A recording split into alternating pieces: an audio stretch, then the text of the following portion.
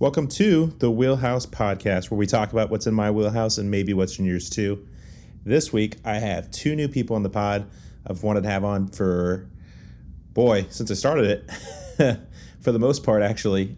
Some of them don't even know that I've wanted to have them on. So first, we have Miranda, who's a good friend of mine, who I met a couple years ago, and we talked about Coachella and just our plans were kind of derailed. Kanye had decided he was not going to participate in Coachella, and we had all these ideas about who might step in, and day of the recording, the Weeknd stepped up with Swedish Mafia. So we went over that and we did a nice little Coachella preview and went over how Miranda likes to do her Coachella adventures.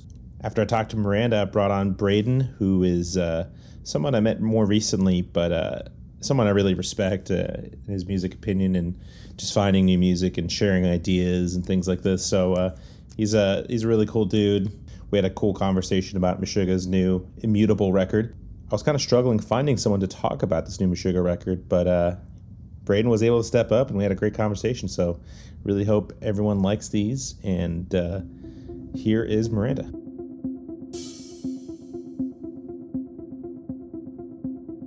Joining me now is my friend. Happy to say you're a longtime friend at this point, actually. Miranda, what's up, dude? Hello. Thank you for having me. Yeah. Thank you for being able to do this on such short notice. So let's just actually get into it. I'm going to kind of shift gears here. I had this whole game plan about who was going to replace Yee, but we just found out this morning that it will be Swedish House Mafia and The Weeknd. What is your initial reaction to this? I know, right? Talk about last second. Part of me is stoked in the sense that they are, hard hitters. So I'm glad that they were able to get someone who's going to put on a great show, and it's going to be fun to watch them, of course. But do I wish maybe it was another female artist? Do I wish maybe it was a little bit more unexpected? Sure. I'm torn, though, because I'm a huge fan of The Weeknd's newest album that he just came out with, and I'm extremely excited to see him perform it, But yeah. Swedish House Mafia times The Weeknd, it's going to be interesting. I don't know. What's your reaction? I had this whole game plan ready for us about, I had all these clever things so let's speculate about what we're going to do. Option one, move up some artists already on the bill, which they kind of did. They had Swedish House Mafia just kind of sitting there, and they were able to utilize them. I thought maybe they should just move up Megan Thee Stallion and Doja Cat because in my option two segment, I was going to say, well, you have the Grammy zone is what I'm going to call it. You had all these artists that were just at the Grammys, right? Or at the Oscars. Why not just throw one of them in there? So I thought maybe, try to get Tyler, the Creator, or Silk Sonic. I had all these ideas, but, it's funny in researching yesterday and Monday, I thought that The Weeknd was going to be impossible because he's doing like a HBO show or some kind of streaming show, but I guess that went out the window and he took this on.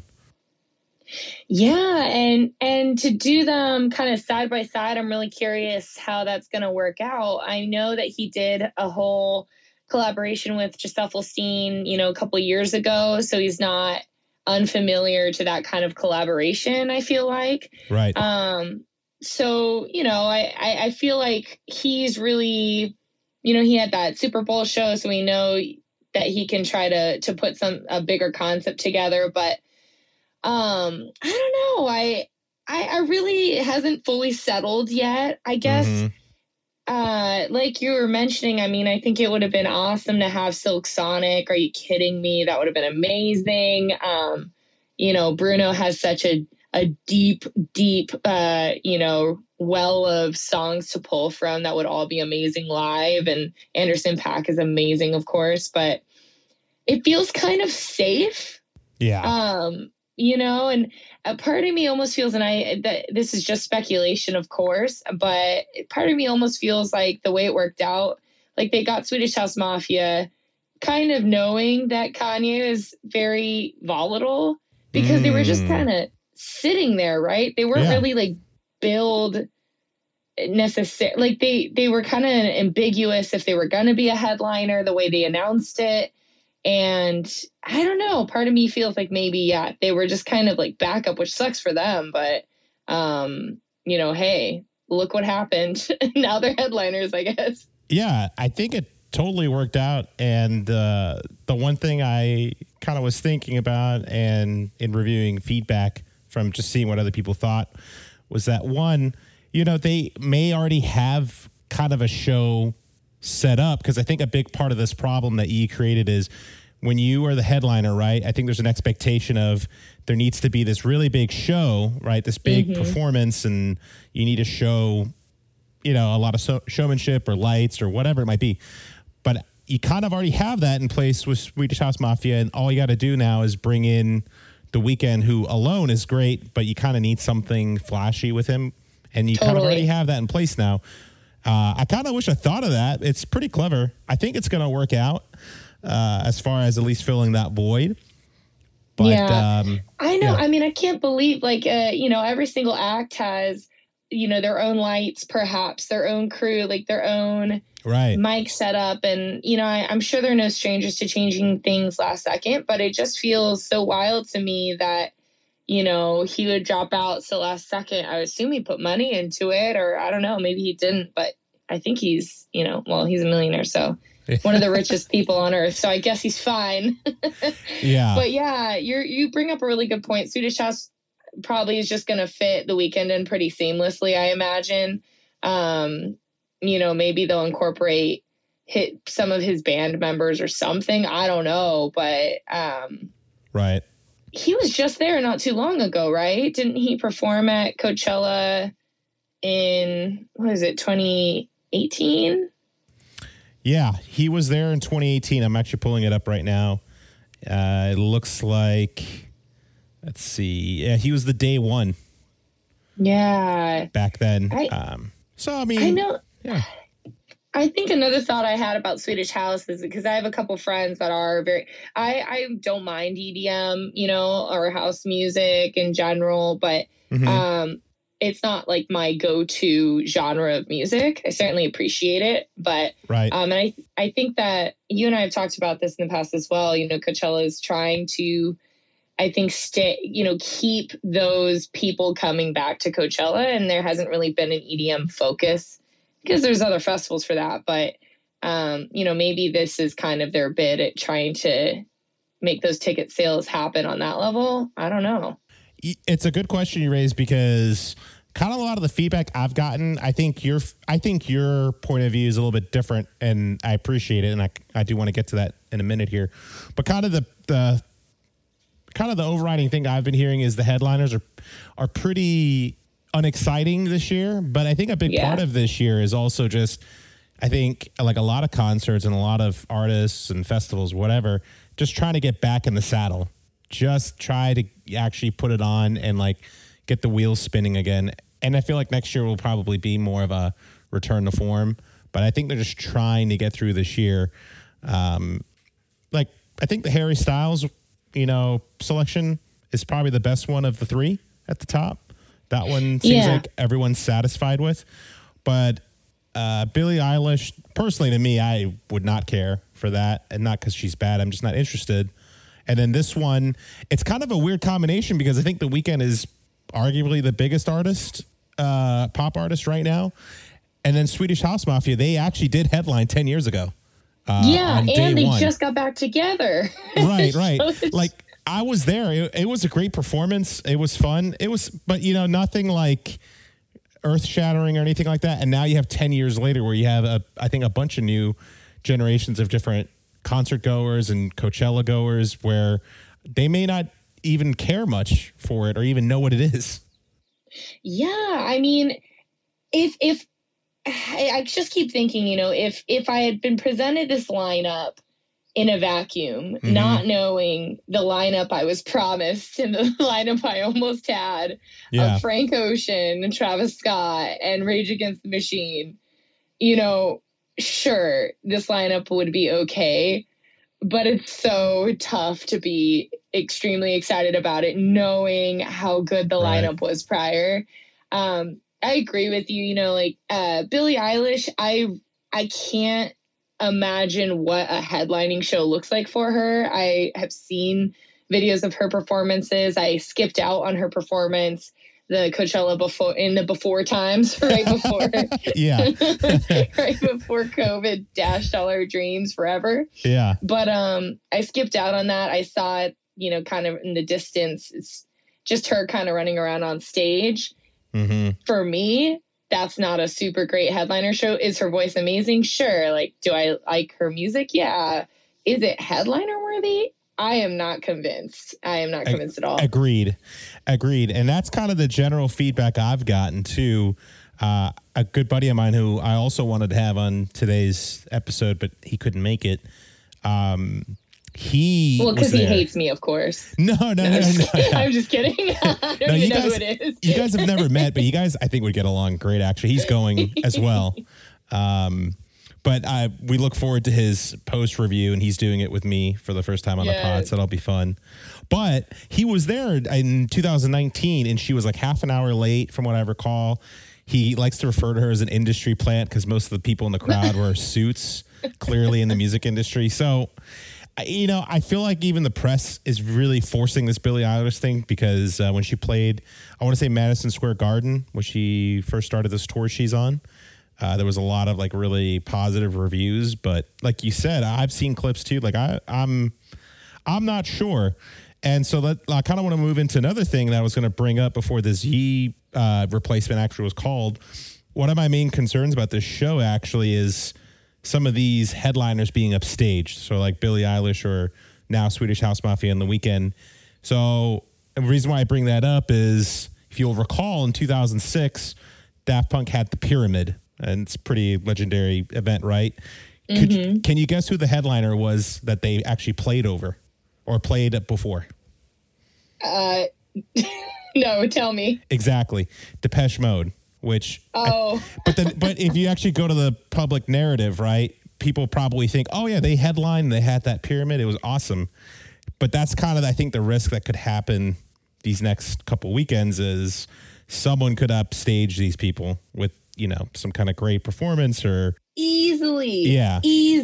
I mean, Megan, are you kidding me? That is one of my shows that I am dying to go see. Every single video I've ever seen of her performing, she absolutely kills it. She has such good breath work and stuff on stage. She sounds good. Like, I'm so excited. Doja, it's funny, is you know, when originally she was slated to play and then everything got delayed, and now she's a whole nother artist, a whole different artist, one could say, you know, from a couple years ago. Oh yeah. And I remember looking up, let's look up this Doja girl, you know, let me see her performances. And they were terrible. I remember looking up some videos and thinking, maybe that's one I'll skip.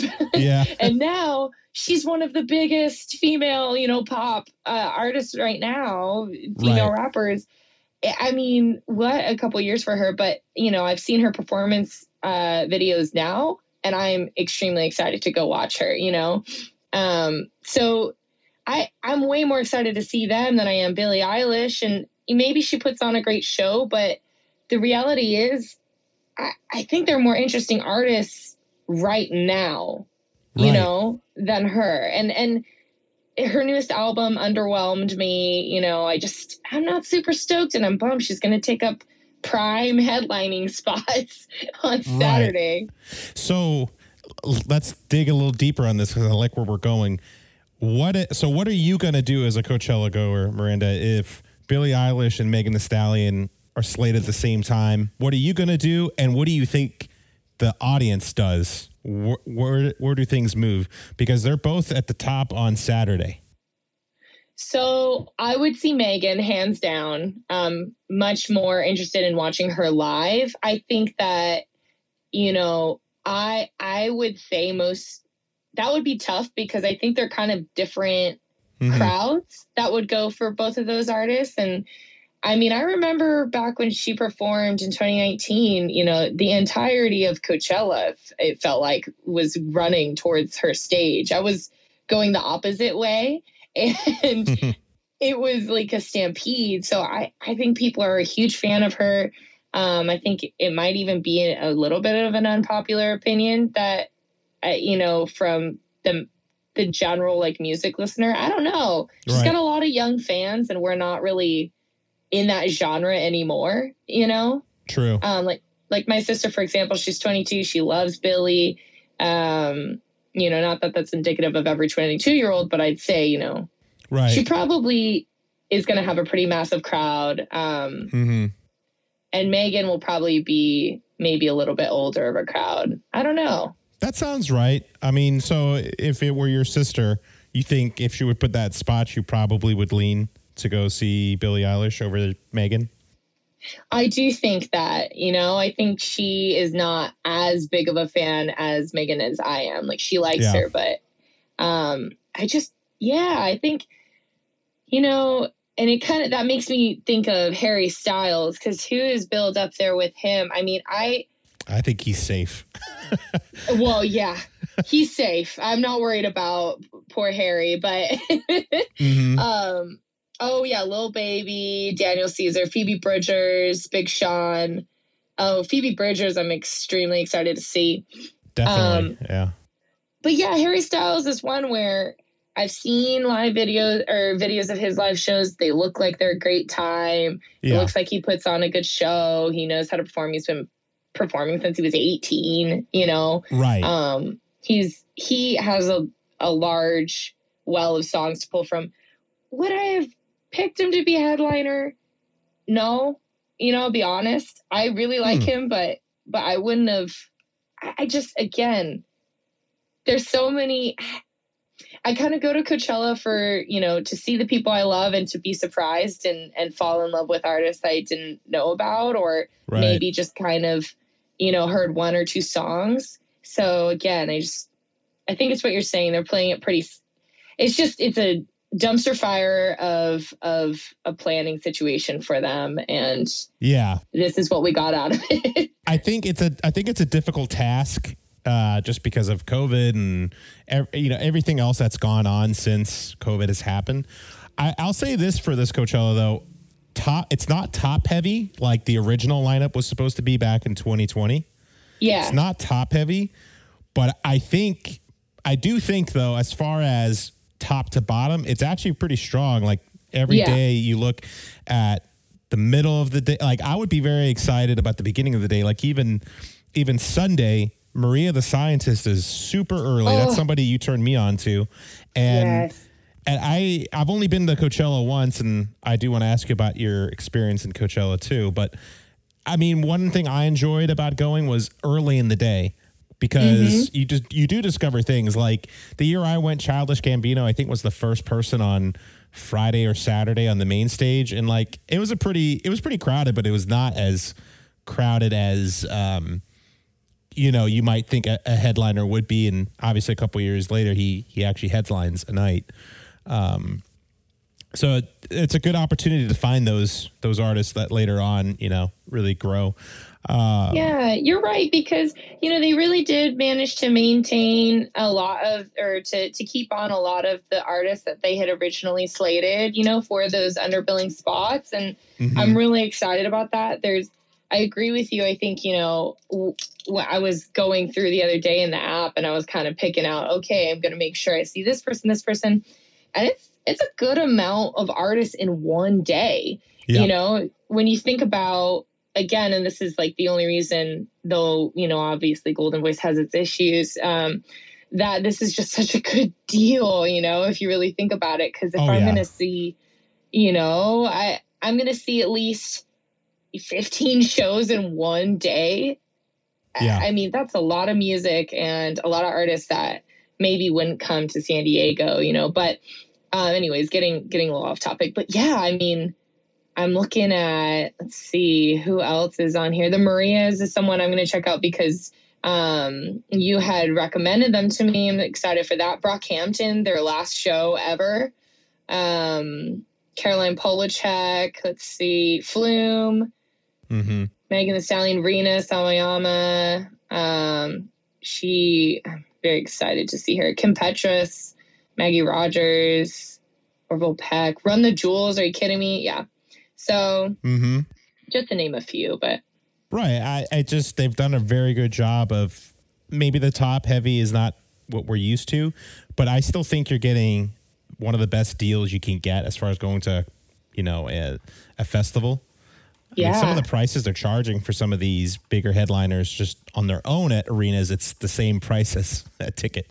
So, oh my gosh, a Harry Styles ticket is $250. Right. Forget about it. Right. I mean, so you're getting an incredible deal. I still think it's totally worth going. But I kind of want to shift to something else real quick. So when we have lineups like this, right, and beginning of day to end of day, it's really difficult.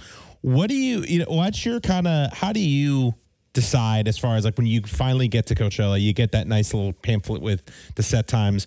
How do you determine what you want to do as far as going to each set? Do you plan with a group? You plan on your own? How do you like to do that? So I like to plan on my own. The first time I went to Coachella and the only time was 2019. And I tried both. I tried one day where I tried to coordinate with, my group, because I did go with a big group.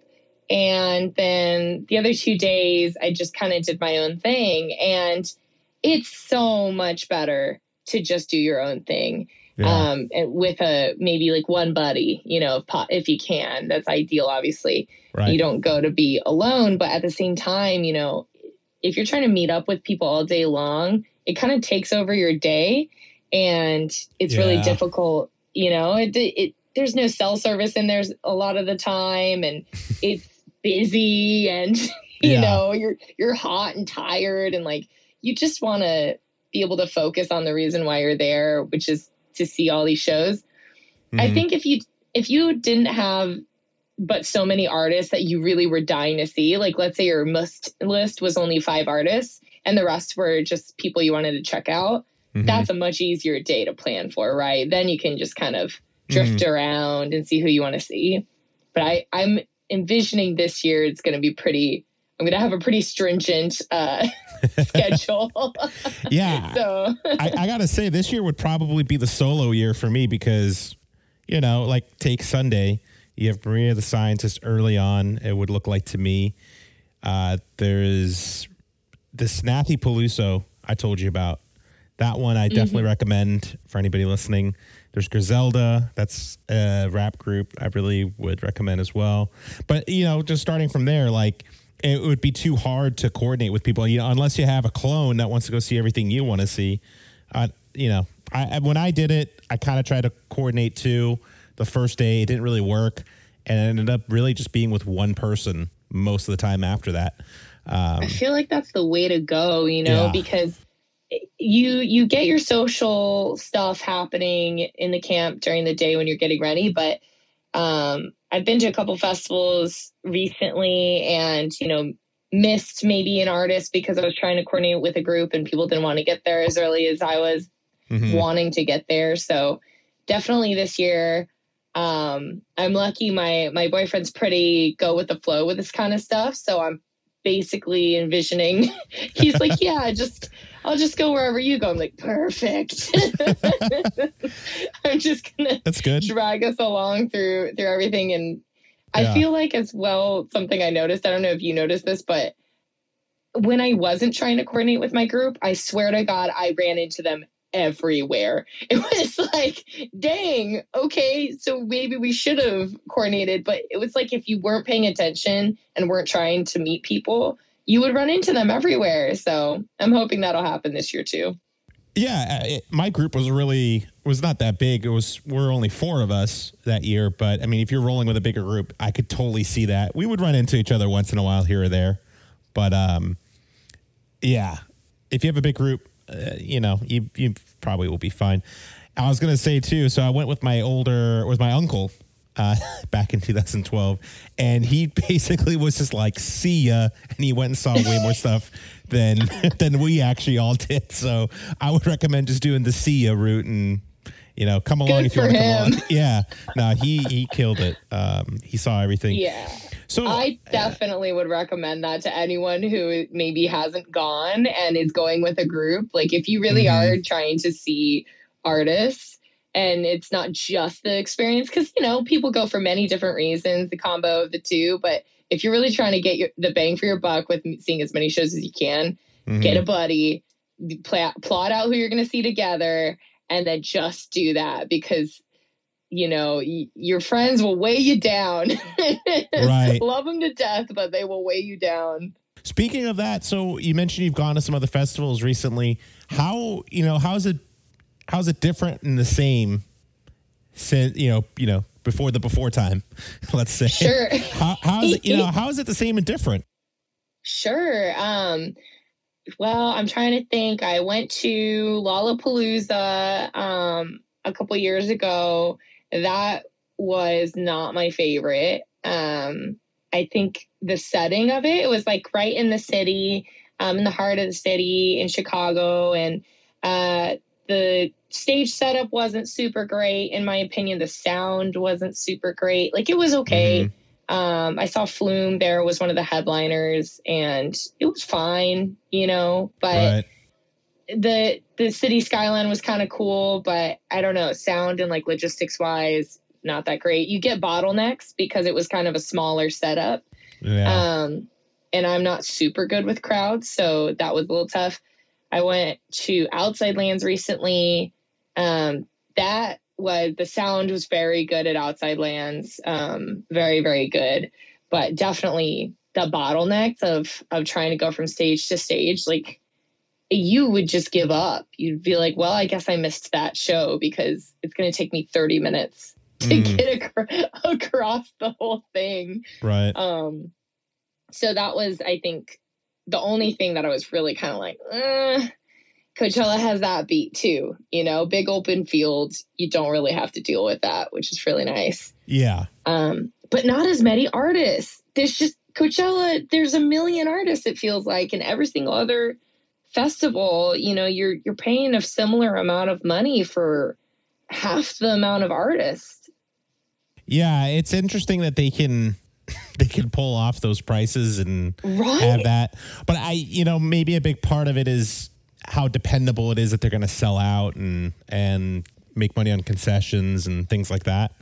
And location, right? Like, right. If you're throwing a festival in the middle of San Francisco or the middle of Chicago, right. I do assume that's probably more expensive. Yeah, I think that's a big part of it too. Lollapalooza is in heart of Chicago. That's, while cool, it's something my girlfriend and I are considering too, maybe going this summer, but it's difficult. And it's very expensive. It's a younger festival too, because think about it, anyone can Uber in or can get dropped off at that festival versus something like Coachella, where it takes a lot more financial resources to drive out there, camp, prep, all that, be gone for 4 days. So that crowd is a little bit older, than something like Lollapalooza, especially ones where you can go one day, you don't have to do all three. Yeah. No, you're right about that. I will say that Lollapalooza lineup is pretty strong this year. I don't know what it is. It's pretty top heavy. What really attracted me to it was the fact that it was so top heavy. Let me just pull up the here's the main headliners: Metallica, Dua Lipa, J. Cole, and Green Day. Doja Cat. Damn. Yeah, it's pretty strong. Not as many artists like you said, but I mean, for me, the top three is enough as far as like being interested. And and price wise. Yeah, price wise too. There's actually a couple of Coachella artists in here too. Charlie XCX. Let's see, Machine Gun Kelly. No thanks. And are you sure? I would have assumed that was your favorite. Oh yeah, I love his punk rock album. But it's funny about this one is the EDM artists far better than any of the Coachella ones. You have Cascade, Rez, and Zoo right together, and I actually like all three of those. Those are kind of like towards the top of my list as far as EDM artists I like. I missed Zoo at Outside Lands, but I heard his show was amazing. He was billed against someone else, I forget who at the moment, but yeah, looking at this lineup, this is pretty strong. You got Remy Wolf, you have Let's see here. Who else did I just see that I want? Oh, King Princess. Oh yeah. Dominic Fike. You know, there's Yeah. There's some strong ones on there. Even if you look really, really low on the list, there's a couple of gems in there. Some odd ones. There's like if you look towards the bottom, Lorana Shore. I played with them when I was in a band. They're just just straight death metal, like just super, just like, and just like it's good music if you like that stuff. But it's odd to see that on there. I was like, oh, that's cool. With Dua Lipa on the bill. That's like, so funny. Yeah, it'd be really funny to see those hardcore guys be like, thanks everyone for coming out. We got Dua Lipa coming up next. Yeah. Josh just ran away from me. He's like, what the fuck? You know, that does make me think, though. I feel like, in general, Coachella lineups are pretty... Yeah. Not like they're cohesive as in they're all the same music or anything, but I feel like it makes sense why artists are there. And sometimes with these other ones, it kind of feels like maybe they're filling out the early time slots, you know, like. Yeah, there's definitely like a vibe to Coachella. Like, so for example, I'll give you an example. Friday, you have this band called Code Orange playing. Not your music, Miranda, but I will tell you, if you just were like passing by, you'd be like, I don't know what's going on over there, but it looks very entertaining. You know what I mean? And there's like a certain vibe with them that kind of, it would make sense why they're here. But I mean, musically, they're really far out. Like, they're very loud, very aggressive. But if you kind of just looked into their whole profile, I think you would be like, I could see that. But yeah, I hear what you're saying. Like, Coachella does have a lot of different kinds of music, but I would say, one, it's a lot of quality. It's usually not a lot of duds. And then B, they all kind of like make sense. And I feel like there's not too many of one thing.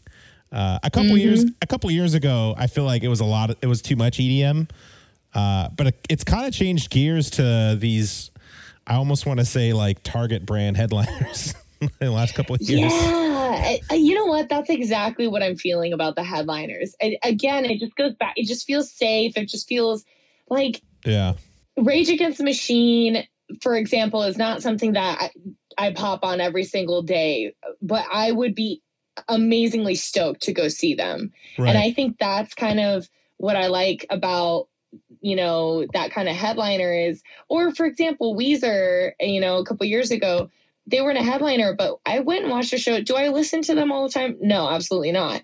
Was it an amazing show that I had the best time ever at? Yeah. Yes, because they're incredible art, you know, they're great at performing. They've been performing forever together. So that's the kind of stuff I think, I'd rather have that than like a Billie Eilish that is sure like really hot right now, but really like performance wise, what does she bring to the table, you know? Mm-hmm. Yeah, absolutely. Man, people are gonna be so mad at me for saying that though. No, but I think maybe a younger demo might be, but I think for them it might not be true, but I think for everyone else it is. Yeah. But do me a favor, come back on after you've gone to Coachella and give me your review, your report. You know, like how was your crew? You know, send me pictures of your schedule, where you went.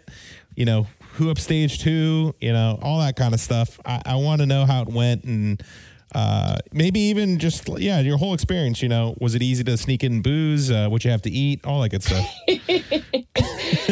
I will definitely be happy to report back. I'm really, you know, the one thing more than anything, the last year that I went, we got robbed of special guests. Like, all of the special guests went weekend 1 and none went weekend 2. So I am really kind of on fire to see what happens this year, because that is so not fair. I'm still bitter about it. Good. Yeah. Let me know. Come back on and let us know how it went. Well, thanks for having me. Happy to come back as many times as you'll have me. Thanks, man. I really appreciate it. I'll talk to you soon, yeah? Yeah, talk to you soon.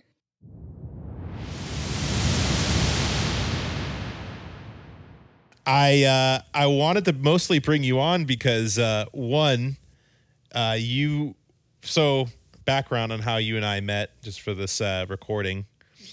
Do you still go on the Vinyl app, by the way?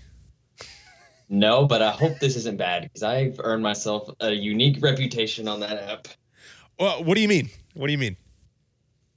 I have done things that are definitely against their terms of service many, many, many times. There was some weird people on there. I forget. It's been so long since I've been on there now, but there was this one lady. I think she was probably like your age, but like she would get really defensive if you like got at her rappers that she liked or whatever. But like I remember you and I think another guy. I forget who it was. It might have been what's his name, the British dude.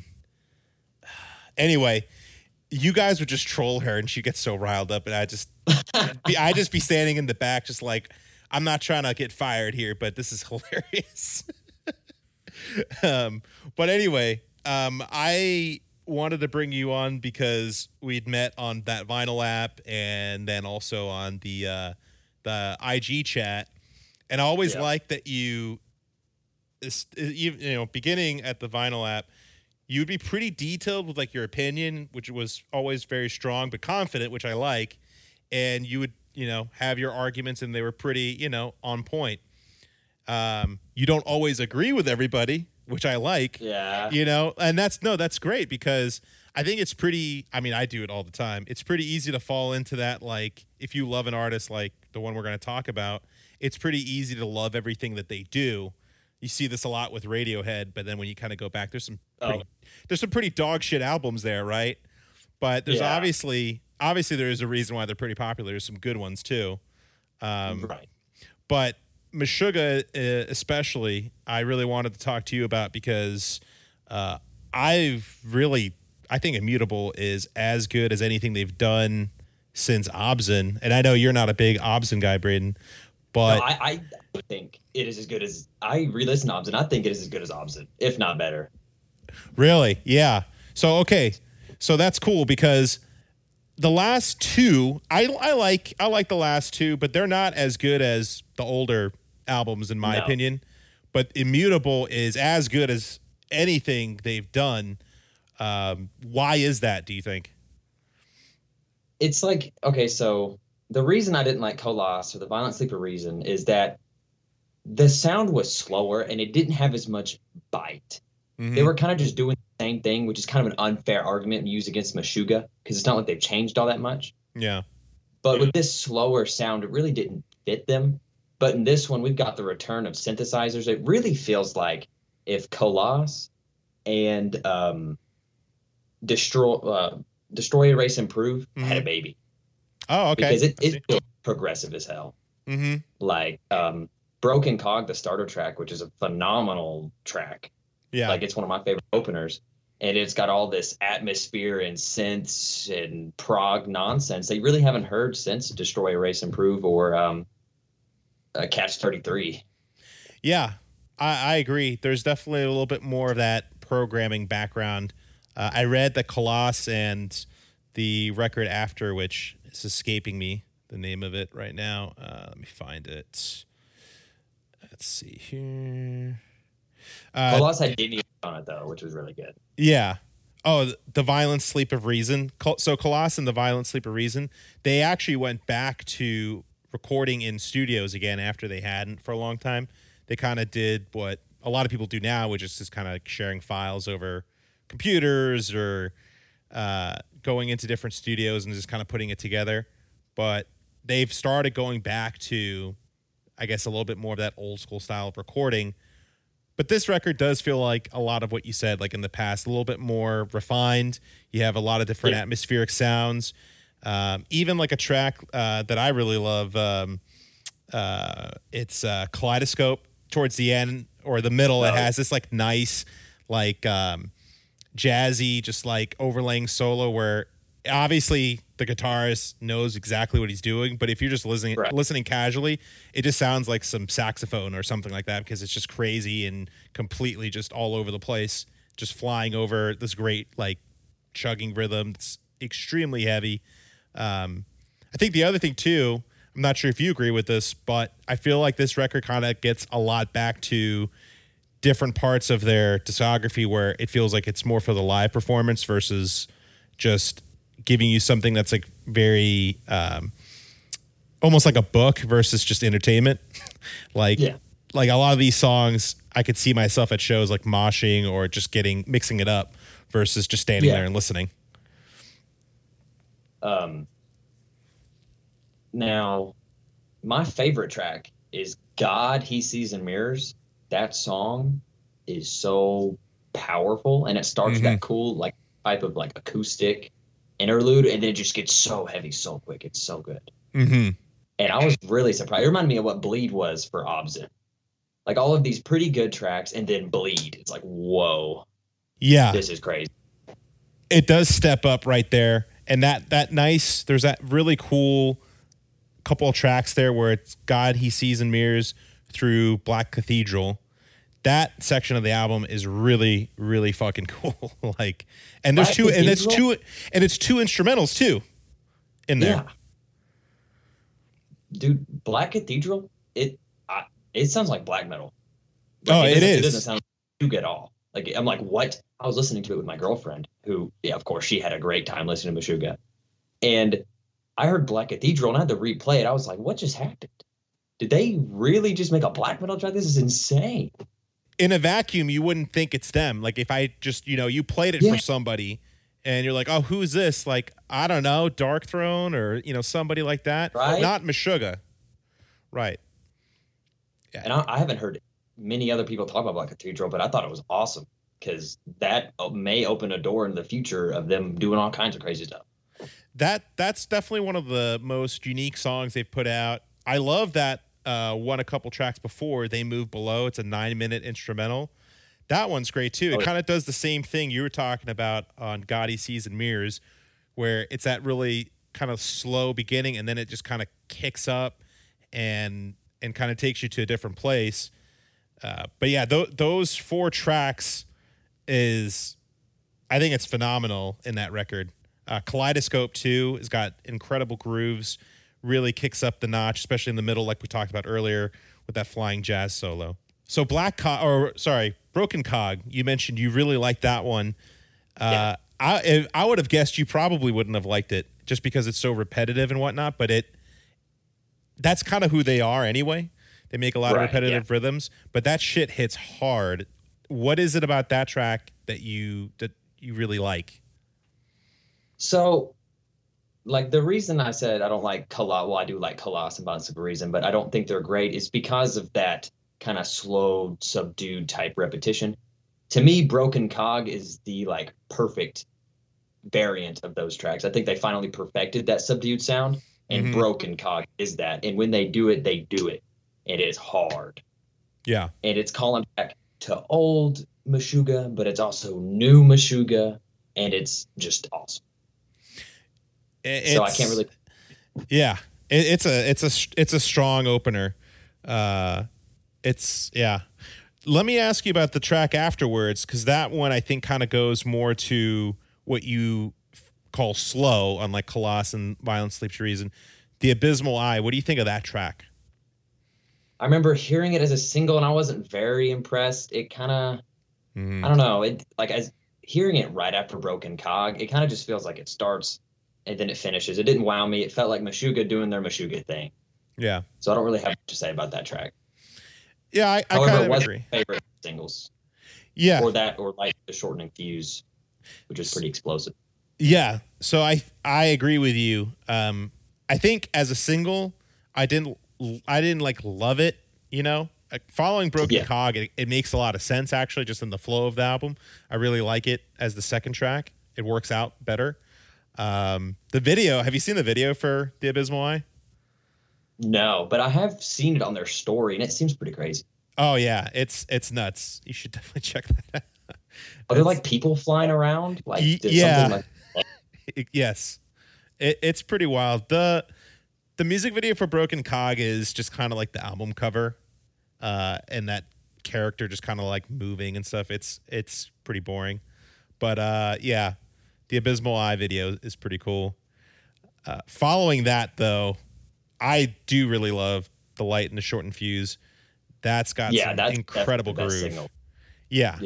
I mean, that's definitely one of those songs I think they could throw in a set list every show that they do, and it would work out. Like, people would go crazy. And have you actually ever seen them live? I haven't seen any artist live. Ever. No, ever. Okay. Definitely, I don't know if they're coming to Alabama, but they're doing a tour. I might go. It's later in the summer, I think, here in Texas. But I would definitely recommend seeing them. One, they don't really do a lot of thrills. Like, they don't really move much on stage, but over the years, they've really developed their show. So they use a lot of like lights, things like that. Yeah. Live, they've also really improved over the years.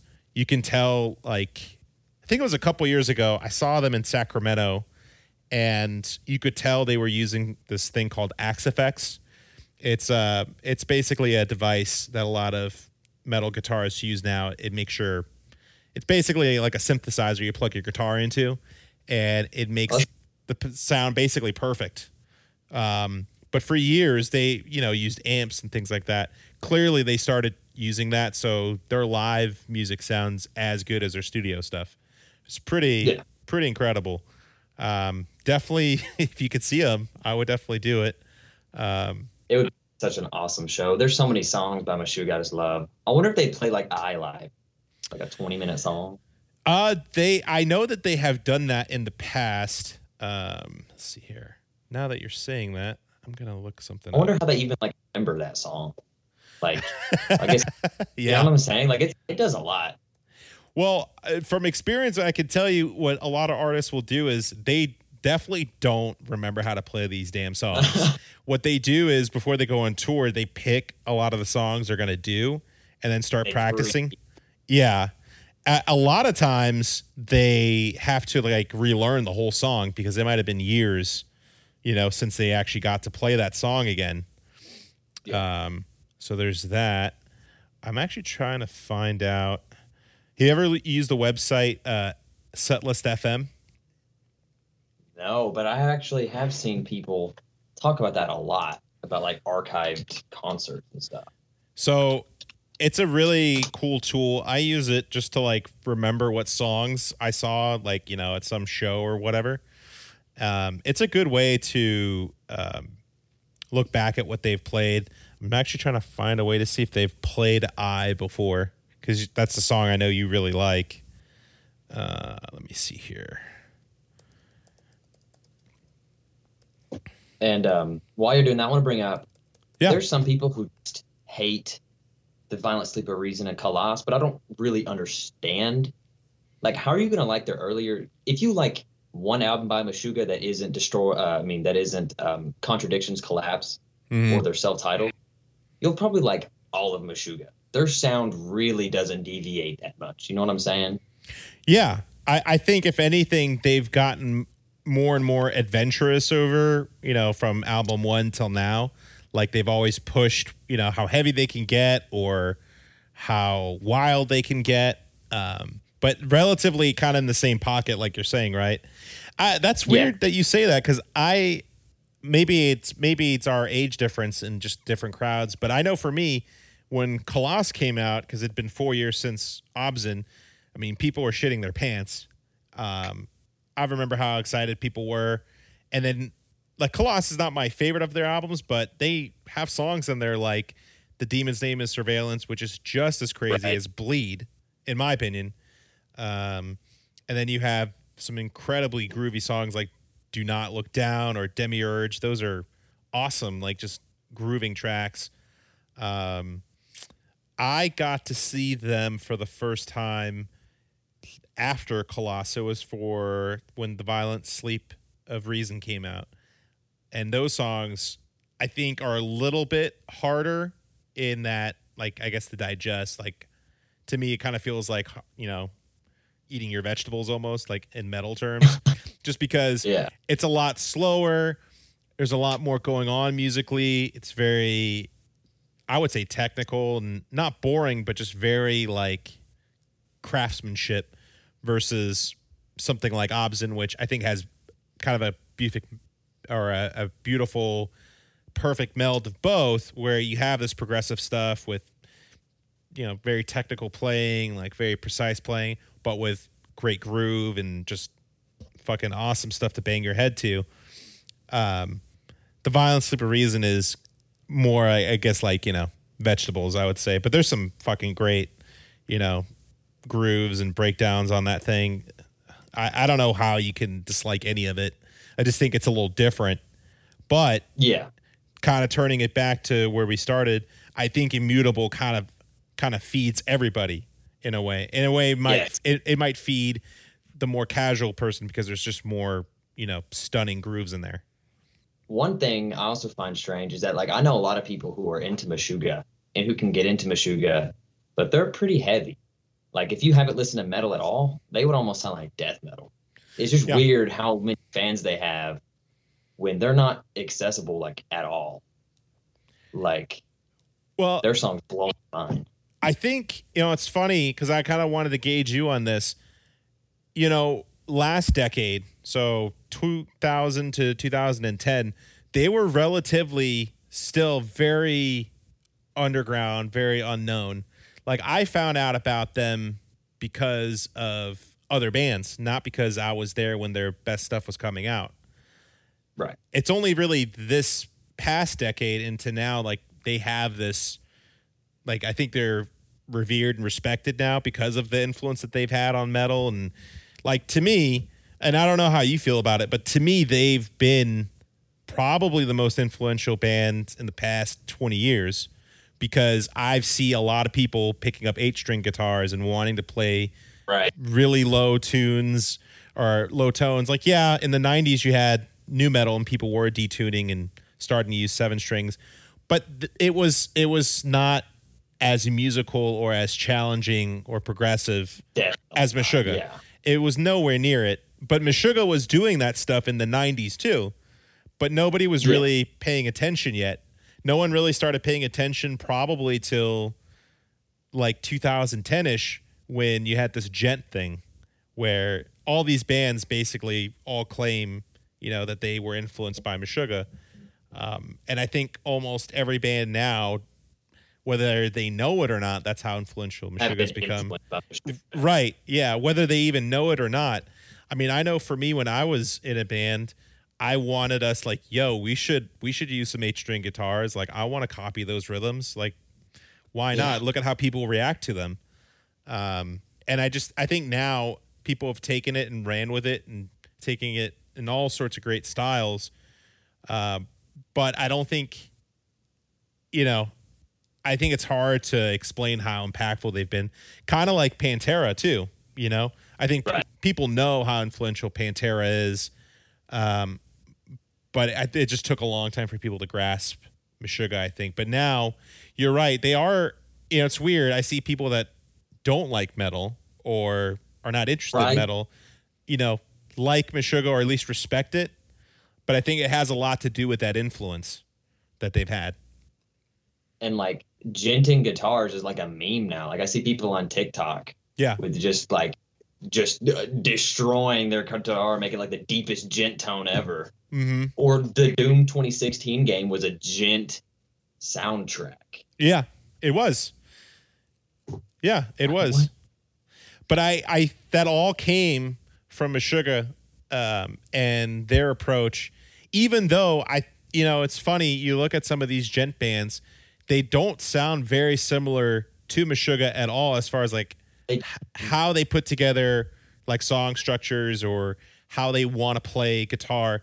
It's mostly in tone that they're very influenced by Meshuggah. I think the drumming more so comes across, I think, in a lot of these bands more than even just how they play guitar or like song structures. The drumming comes across just simply because if you know what Meshuggah is doing, a lot of it's really driven on the drums. Everything's on the downbeat. They claim it's in 4/4. I know a lot of people argue, it's different time signatures. Bleed is like a 5/4 progression into a 3/4. Like it starts in 5/4 and ends in 3/4, which averages out 4/4. So like there's a bunch of to me, my argument is everything's in 4/4. Like, yeah, they might, like, yes, you could exactly what you said. They start at one time signature, maybe end in another, but when you But that's 4/4. right when you weigh it all out, It's 4/4. yeah, when you weigh it all out, it's all still 4/4, which is funny for one of the leaders in progressive music that they play the most quote unquote simple time signature. I mean, like a lot of the leading metal bands right now, Periphery, Animal Leaders, to name a few, they are pretty popular, and a lot of people don't even know of Meshuggah, but those bands are directly influenced by Meshuggah, like directly. Yeah, I kind of feel like those two are like, Meshuggah is kind of like the original vehicle, right? Like the original Ford, let's say.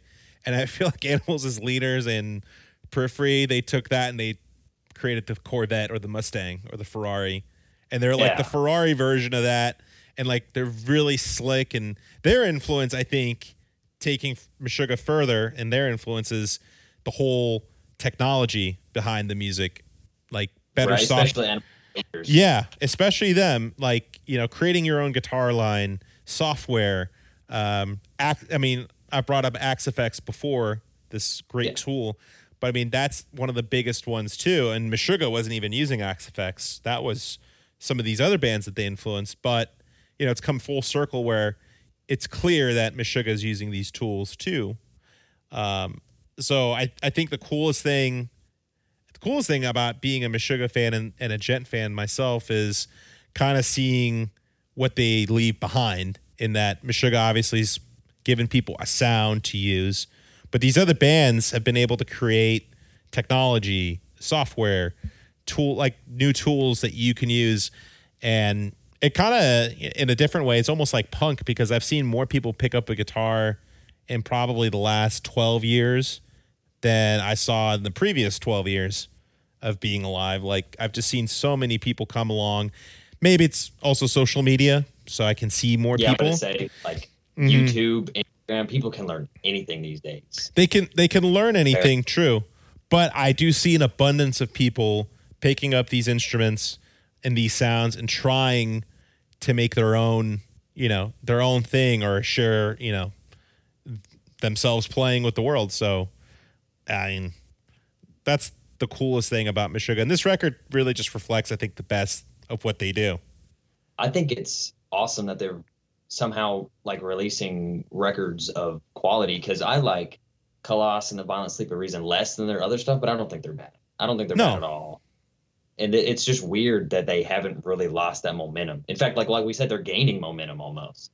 Yeah. They have all these underlings, and they're getting so much more popular than they were a decade ago.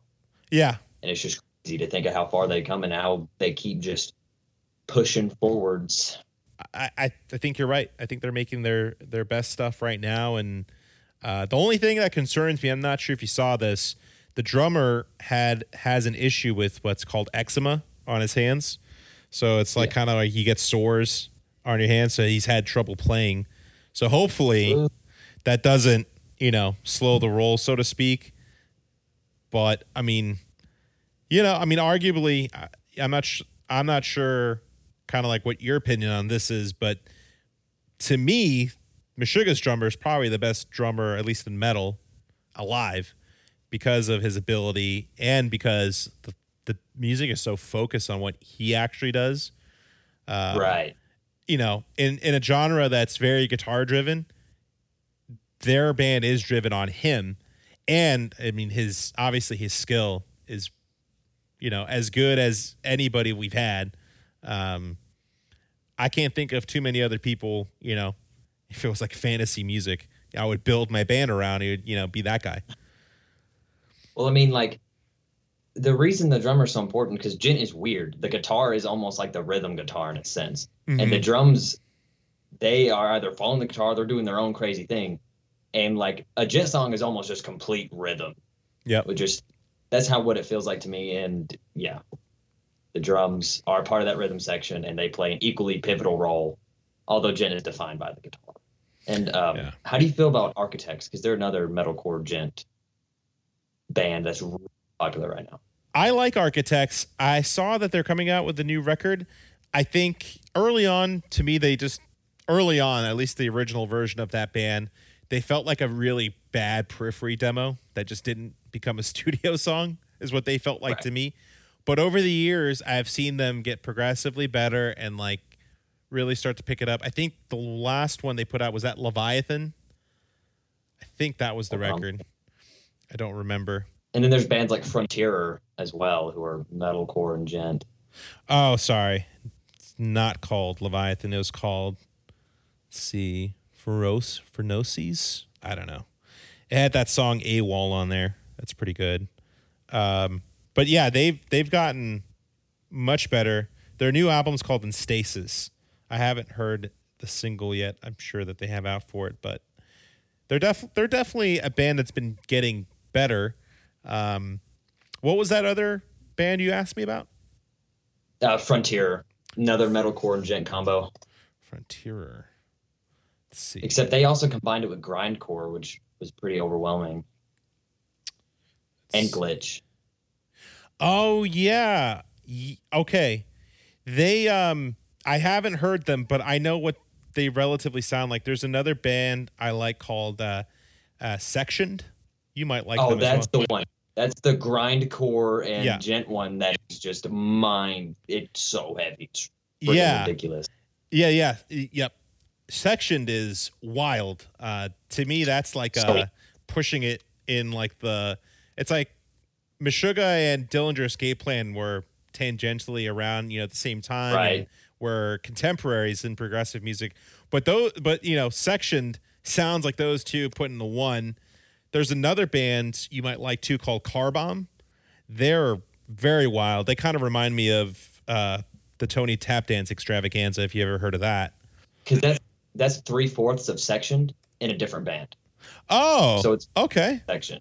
Oh, that's cool. I actually weird because you found Frontier through Sectioned and I found Section through Frontier. I think I had. I think you're right. Yeah, I think I'd listened to maybe like one or two of their songs. I just thought the shit was wild. But there's so much fucking music, I can't keep up. Speaking of Animals as Leaders, you like that new record, right? I have only they released new records. I've only heard the singles. Yeah. Animals as Leaders has a new one. It was pretty good. I liked it. What's interesting about this one, Brayden, is this new Animals as Leaders album. They actually used like amps, like actual guitar amps, versus using Axe Effects or just kind of plugging straight in to like software and computers and things like this. They actually like engineered using guitar amps. So it's kind of makes it even more impressive because you can't really cheat as much, right? You're just recording what comes out of the amp. So it sounds really, really good. They still do all the Animals as Leaders stuff.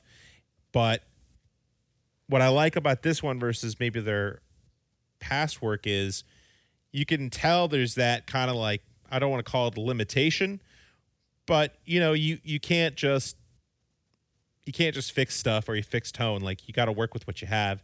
So I feel like they get the best out of those things on this album. Right. And what's really cool is all the singles are good. Yeah. But all the songs that weren't singles, I think are better than the singles, which makes the album really, really fun. Definitely check that out. Well, why don't we wrap up on this, man? What have you been listening to lately besides this new Meshuggah? What have I been? I found an emo. I found a blackened screamo outfit today that I've been listening to, and it was interesting. What were they called? The White Carriage or something. Hold on. But it is a black metal group that has emo segments. And I thought it was going to be bad, but it was actually pretty good. The Phantom Carriage. The Phantom Carriage, okay. Yep. And it'll like, it's not very melodic, even though it has one really melodic song. It has some jazz influences. It's like, okay, I'm kind of lying when I'm saying they're black metal. They broadcast themselves as black metal. In reality, they sound a lot like mathcore and emo and screamo is what they sound like. Huh. They have like I found them like on a list somewhere, and I'm like, okay, that sounds interesting. I listened to them, like, okay, this is pretty good. Is one of their albums called The 7-Year Epilogue? Yes, that's their most recent one. Okay. Their first one, the only one I've listened to. Oh, okay. Got it. I'm gonna check this out. Yeah, they're decent. It's not anything great. It's very heavy. Mm-hmm.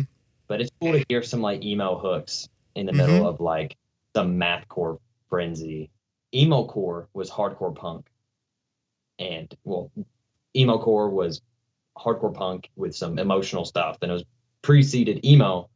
And metalcore is, a subgenre of emo core. So it kind of makes sense that eventually emo core would somehow find its way in metalcore and just be heavier.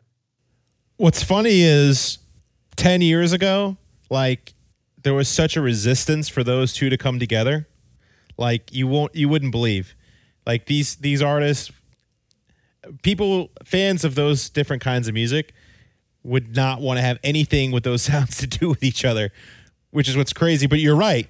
They actually kind of come from the same place. They're born out of the same kind of music, but in the past there was a huge resistance, but now at least I've started to see more heavy bands really start to play with I guess like post-hardcore or emo music, right? Right. Or, I think before that I would have told you probably like the hardcore bands or like the post-hardcore emo bands started playing with heavier sounds. Like I'll give you a good example.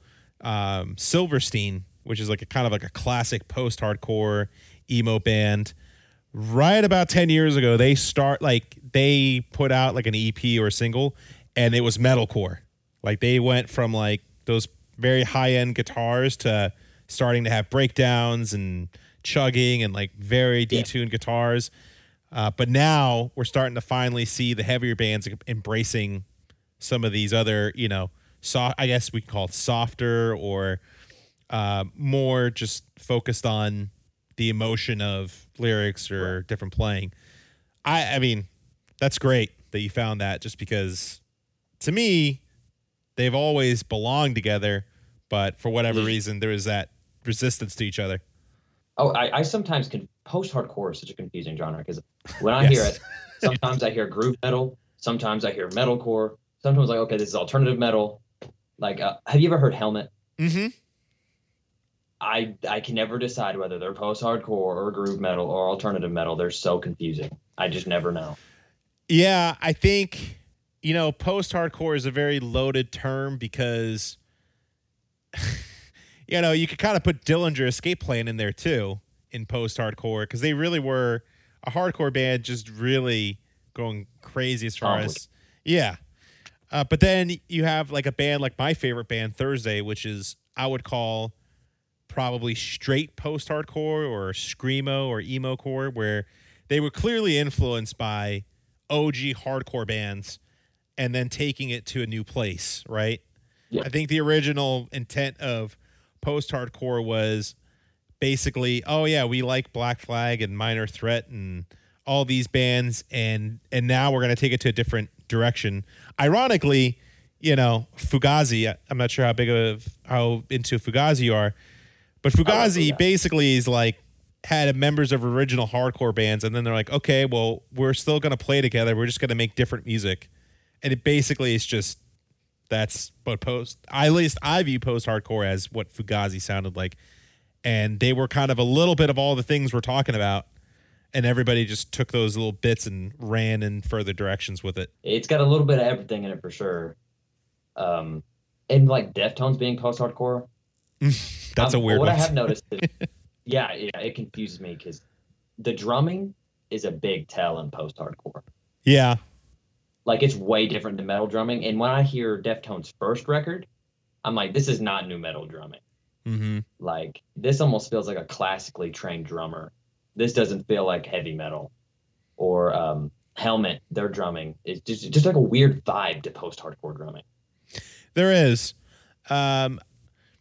Depending on the band, I just think I find, at least to me, post-hardcore bands, a lot of the times the drummer is more in service of the song versus in metal.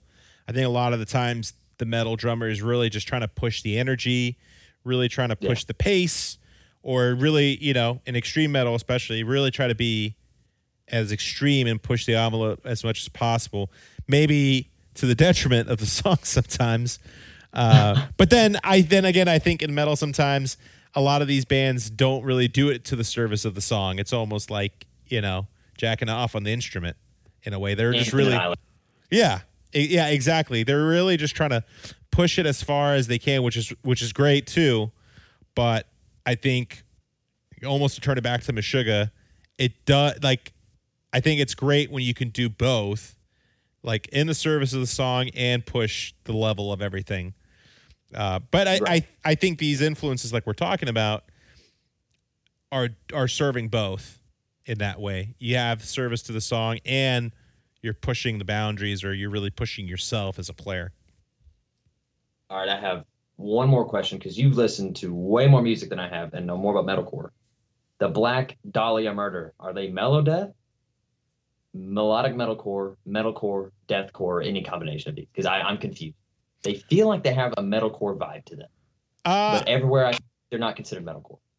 I would call them. I mean, they would fall under death metal. If I wanted to be more specific, I would call it melodic death metal, just because they have melody. So traditional deathcore the point of it is to be devoid of melody. In the beginning, it was to throw that idea away and go completely extreme, right?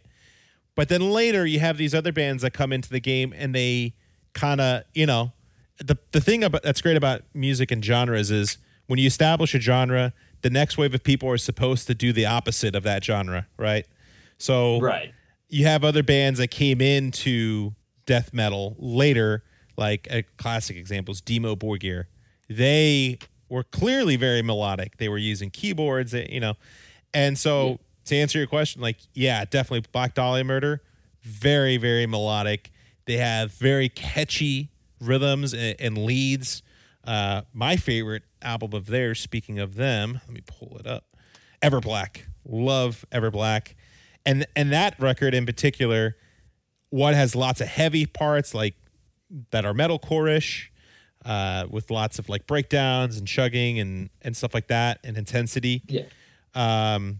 But you also have songs that are clearly very melodic, catchy. Like a great example is a song called Raped into Hatred by Vines. I mean, it's got this awesome guitar lead that like makes you want to learn how to play it. It's catchy. You can sing along to it, even though it's all screams. But like, for the casual person, they're always going to think something like that is like, I don't know what they're saying. But if you have any kind of culture, you've been cultured in metal, that's pop music to me. Like that particular record in Black Dahlia Murder, that's like pop metal to me, because I can sing along to it. I get the melody. It's easy for me to digest. Like you just like pop music is kind of like junk food in a way, right? It's kind of cheap calories versus you listen to some jazz, that's the vegetables we talked about earlier. Yeah. Right. But even when you get more cultured into that kind of thing, like there's jazz music that's, pretty digestible if you've been listening to jazz for a while. I would say that with Black Dahlia Murder in a good way, it's music that I think is more open to people who are not into that kind of music. Yeah, I show people the Black Dahlia Murder or like Edge of Sanity, or somebody who's just like super. They're not so in your face. It's like overbearing. Or Between the Buried and Me. Yeah. People. Yeah, that's the perfect band to show people getting into metal. They love it. That's a good band that you picked there, because I have a friend of mine who does not like metal at all. He's like indie guy, alternative rock guy, but he loves Between the Buried and Me. And that's one of those bands. I don't know why people love it. I think you're right. I think they're just one of those that like they're challenging, but they're open enough, palatable enough for people who are outsiders to come in. It's easy to forget that they're like metalcore or death metal whenever they're having like the poppiest chorus like you've ever heard in your life. Yeah. And it's just like, or like a folk ballad in the middle of a death metal song. Like what? Yeah. I think the reason why they're so great is because, at their base, they're this progressive metal thing, but they can play all kinds of music. Right. And when you can do that, that means you understand different people's tastes. And they do. So, they do. Yeah, they do. Damn, man. We talked a lot longer than I planned. Dude, I really appreciate you coming on, Brayden. It's been fun. Yeah. I love talking about that. Yeah, I would love to do it again if you're ever up for it. But let's do this again, man. Yeah, let's do it, man. That's fun.